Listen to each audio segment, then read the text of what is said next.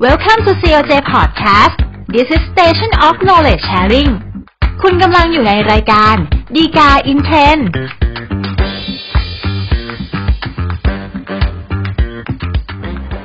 สวัสดีครับท่านผู้ชมท่านผู้ฟังทุกท่านกลับมาพบกันอีกครั้งกับรายการดีกา in Trend รายการที่นำสาระดีๆจากคำพิพากษาศาลฎีกามานำเสนอสู่ท่านผู้ชมท่านผู้ฟังทุกท่านนะครับอย่าลืมเช่นเคยนะครับถ้าเกิดท่านยังไม่ไปกดไลค์กด Follow หรือกด Subscribe นะครับช่วยกดไลค์กด Follow Subscribe นะครับก็จะเป็นการดีทำให้ท่านสามารถติดตามสาระจากเราได้อย่างทันท่วงทีแล้วก็ไม่ขาดตกบกพร่องนะครับสำหรับประเด็นแล้วก็เรื่องราวที่น่าสนใจที่เราจะนำมาพูดคุยกันในตอนนี้นะครับก็จะเป็นเรื่องเกี่ยวกับภาระจำยอมนะครับซึ่งอย่างที่หลายท่านทราบกันดีอยู่แล้วนะครับภาระจำยอมก็เป็นสิทธิที่สำคัญประการหนึ่งนะครับเรื่องของการใช้ที่ดินนะครับเนื่องจากทำให้เจ้าของที่ดินแปลงหนึ่งเนี่ยสามารถผ่านเข้าออกที่ดินอีกแปลงหนึ่งไปได้นะครับแต่ว่าบางครั้งเนี่ยเวลาที่มีปัญหาเกิดขึ้นนะครับก็จะมีการทะเลาะเบาะแว้งแล้วก็มีเหตุพิพาทกันอยู่เสมอๆนะครับเกี่ยวกับเรื่องของการใช้ทางภาระจำยอมที่ว่าเพียงแต่ว่าประเด็นที่เราจะนำมาพูดคุยแล้วก็นำเสนอกันในตอนนี้นะครับก็จะเป็นประเด็นที่ว่าถ้าหากว่าบังเอิญว่าที่ดินที่เป็นสามัญทรัพย์ก็คือคนที่มีสิทธิ์ผ่านที่ดินแปลงหนึ่งไปได้นะครับสามารถที่จะมีเส้นทางใหม่ที่จะออกไปสู่ทางสาธารณะได้นะครับจะมีผลอย่างไรต่อสิทธิ์ในการใช้ภาระจำยอมเดิมที่มีอยู่รวมถึงกรณีที่ว่าถ้าเกิดตัวเจ้าของสามัญทรัพย์ที่มีสิทธิ์ผ่านภาระทรัพย์ที่ว่านะครับไปกระทำการบางอย่างที่ทำให้เกิดความเดือดร้อนเป็นภาระมากขึ้นแก่ที่ดินที่เป็นภาระจำยอมเนี่ยจะส่งผลอย่างไรหรือไม่ต่อสิทธิ์ในการใช้ทางภาระจำยอมที่ว่านะครับก็จะเป็นประเด็นปัญหา2ประเด็นย่อยๆนะครับที่เราจะนำเสนอแล้วก็พูดคุยกันในตอนนี้นะครับสำหรับเรื่องราวที่เกิดขึ้นนะครับก็สมมุติว่ามีบุคคลชื่อในหนึ่งแล้วกันนะครับก็มีที่ดินอยู่แปลงหนึ่งที่ว่าตั้งอยู่ติดกับที่ดินของในสองนะครับตลอดเวลาที่ผ่านมาเนี่ยในหนึ่งก็มีความจำเป็นต้องผ่านที่ดินของในสองเนี่ยเพื่อไปสู่ทางสาธารณประโยชน์นะครับก็เลยมีการพูดคุยแล้วก็ตกลงกันนะครับมีการทำบันทึกข้อตกลงกันอย่างเป็นทางการนะครับว่าในสองเนี่ยอนุญาตให้หนึ่งใช้ทางผ่านที่ดินของตัวเองไปได้โดยมีความกว้างเนี่ย2 เมตรนะครับแล้วก็ยาว 24.40 เมตรนะครับมีการไปจดทะเบียนกับทางที่ดินเรียบร้อยแล้วนะครับเพียงแต่ว่าต่อมาเนี่ยหลังจากมีการทำบันทึกข้อตกลงแล้วก็จดทะเบียนที่ว่าบริเวณแนวด้านข้างของที่ดินของนายหนึ่งที่ว่าเนี่ยก็มีลำห้วยอยู่นะครับแล้วก็ทางราชการเนี่ยก็ได้มีปรับปรุงเส้นทางตรงข้างห้วยตรงที่ใกล้กับที่ดินของนายหนึ่งที่ว่านะครับก็เลยมีผลทำให้นายหนึ่งเนี่ยก็สามารถใช้ตัวเส้นทางที่มีการปรับปรุงขึ้นมาโดยทางราชการที่ว่านะครับผ่านทางเข้าออกสู่เส้นทางสาธารณะได้เพิ่มเติมขึ้นมาอีกนะครับแล้วก็นอกจากนั้นเนี่ยนายหนึ่งเองนะครับหลังจากมีการทำบันทึกข้อตกลงกันแล้วเนี่ยก็ได้มีการปรับปรุงพัฒนาที่ดินของตัวเองสร้างเป็นหอพักขึ้นมาแล้วก็ทำเป็นโรงยิมด้วยนะครับเพื่อให้คนอื่นเนี่ยเข้ามาสมัครเป็นสมาชิกแล้วก็ใช้บริการออกกำลังกายในโรงยิมของตัวเองนะครับต่อมาหลังจากนั้นเนี่ยในสองซึ่งเป็นเจ้าของที่ดินข้างเคียงเนี่ยก็ไปซื้อรถยนต์เพิ่มนะครับก็มีความจำเป็นต้องหาที่จอดรถเพิ่มเติมให้กับรถคันใหม่นะครับก็ทำการต่อเติมโรงจอดรถของตัวเองนะครับมีการต่อกำแพงเพิ่มเติมเข้ามาแล้วก็ต่อหลังคาให้มันพอที่จะคลุมตัวรถคันใหม่ที่จะเอามาจอดนะครับเพียงแต่บังเอิญว่าไอ้ส่วนของกำแพงแล้วก็หลังคาที่ต่อเติมขึ้นมาเนี่ยมันล้ำไปอยู่ในแนวเขตทางผ่านที่เดิมเนี่ยในหนึ่งใช้ผ่านที่ดินของในสองเนี่ยเพื่อไปออกสู่ทางสาธารณะนะครับก็เลยเป็นที่มาของคดีเรื่องนี้ครับที่ในหนึ่งก็เลยมาฟ้องขอให้ในสองเนี่ยรื้อถอนนะครับทั้งกำแพงแล้วก็แนวหลังคาที่ลุกล้ำเข้ามาในแนวของทางภาระจำยอมที่ว่านะครับเพราะถือว่าการที่มาสร้างกำแพงแล้วก็สร้างหลังคาลุกล้ำเข้ามาเนี่ยมันทำให้ตัวในหนึ่งซึ่งเป็นเจ้าของสามัญทรัพย์เนี่ยขาดความสะดวกในการที่จะใช้เส้นทางภาระจำยอมเนี่ยเข้าออกที่ดินของตัวเองนะครับในส่วนของในสองเองก็อ้างว่าตัวในหนึ่งเองเนี่ยตอนหลังก็มีการสามารถที่จะใช้เส้นทางที่ทางราชการมาปรับปรุงเพิ่มเติมบริเวณลำห้วยข้างที่ดินของในหนึ่งนะครับเป็นเส้นทางที่จะออกไปสู่ทางสาธารณะได้อยู่แล้วนะครับแล้วก็นอกจากนั้นเนี่ยตัวในหนึ่งเองการที่ไปสร้างหอพักก็ดีสร้างโรงยิมก็ดีเนี่ยมันทำให้มี ลูกค้ามีคนที่มาพักอาศัยเนี่ยเข้าออกผ่านทางที่ดินของนายสองเนี่ยพลุกพล่านมากขึ้นนะครับเป็นการทำให้ภาระของนายสองเนี่ยมากขึ้นนะครับแล้วก็มีความเดือดร้อนรำคาญมากขึ้นนายสองก็เลยขอให้เพิกถอนภาระจำยอมของนายหนึ่งด้วยนะครับก็เลยกลายเป็นประเด็นปัญหาในเรื่องนี้ขึ้นมานะครับว่าจากผลที่เกิดขึ้นนะครับมันจะส่งผลอย่างไรบ้างต่อสิทธิและหน้าที่ของทั้งสองฝ่ายนะครับซึ่งในเรื่องของภาระจำยอมนะครับ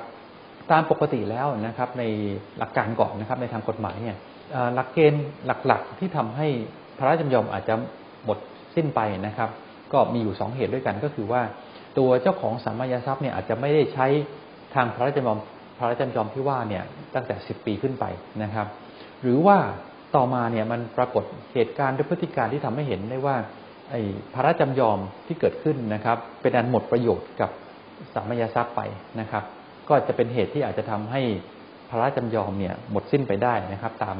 ประมวลกฎหมายแพ่งและพาณิชย์มาตรา 1399 กับ 1400 นะครับดังนั้นในเรื่องนี้เนี่ยมันก็คงจะเกี่ยวโยงกับในหลักการ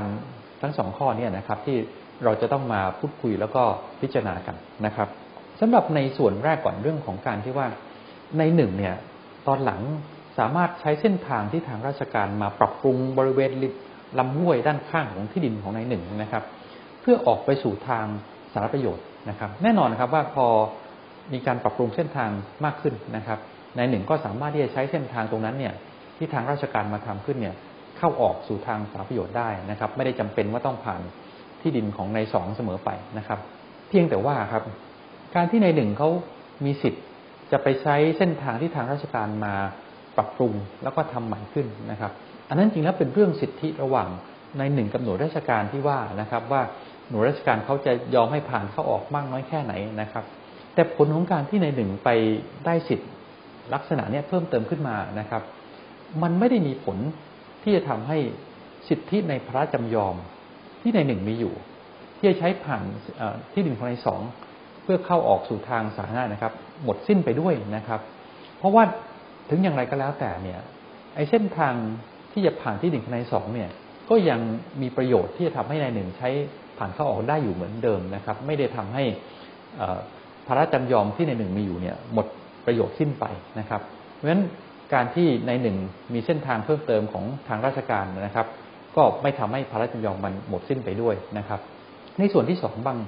เรื่องของการที่นายหนึ่งเนี่ยไปสร้างหอพักสร้างโรงยิมนะครับอันนี้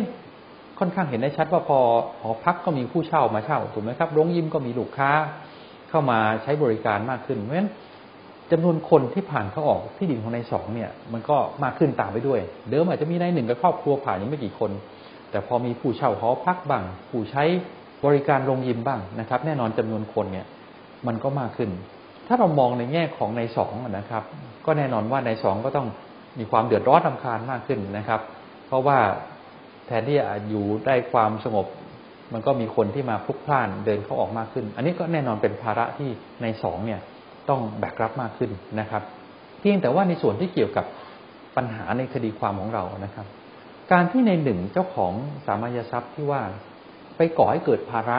มากขึ้นแก่ที่ดินของนายสองนะครับโดยตัวของมันเองเนี่ยมันไม่ได้ทำให้สิทธิเหนือภาระจำยอมมันนั้นเนี่ย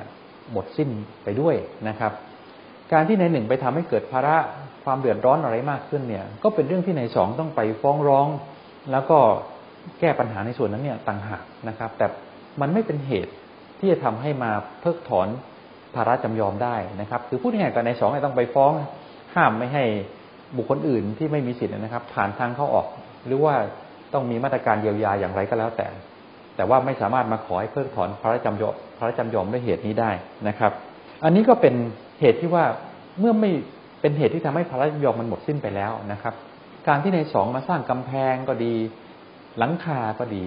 ลุกล้ำเข้าไปในแนวเขตของทางภาระจำยอมเนี่ยมันก็ทำให้เกิดความเดือดร้อนนะครับรำคาญของนายหนึ่งนะครับแล้วก็ทำให้เกิดความไม่สะดวกในการที่นายหนึ่งจะไปใช้ทางภาระจำยอมที่ว่านายหนึ่งก็มีสิทธิ์ที่จะฟ้องขอให้นายสองเนี่ยรื้อถอนกำแพงก็ดีหรือว่าหลังคาที่มันลุกล้ำเข้าไปก็ดีนะครับเพราะฉะนั้นใน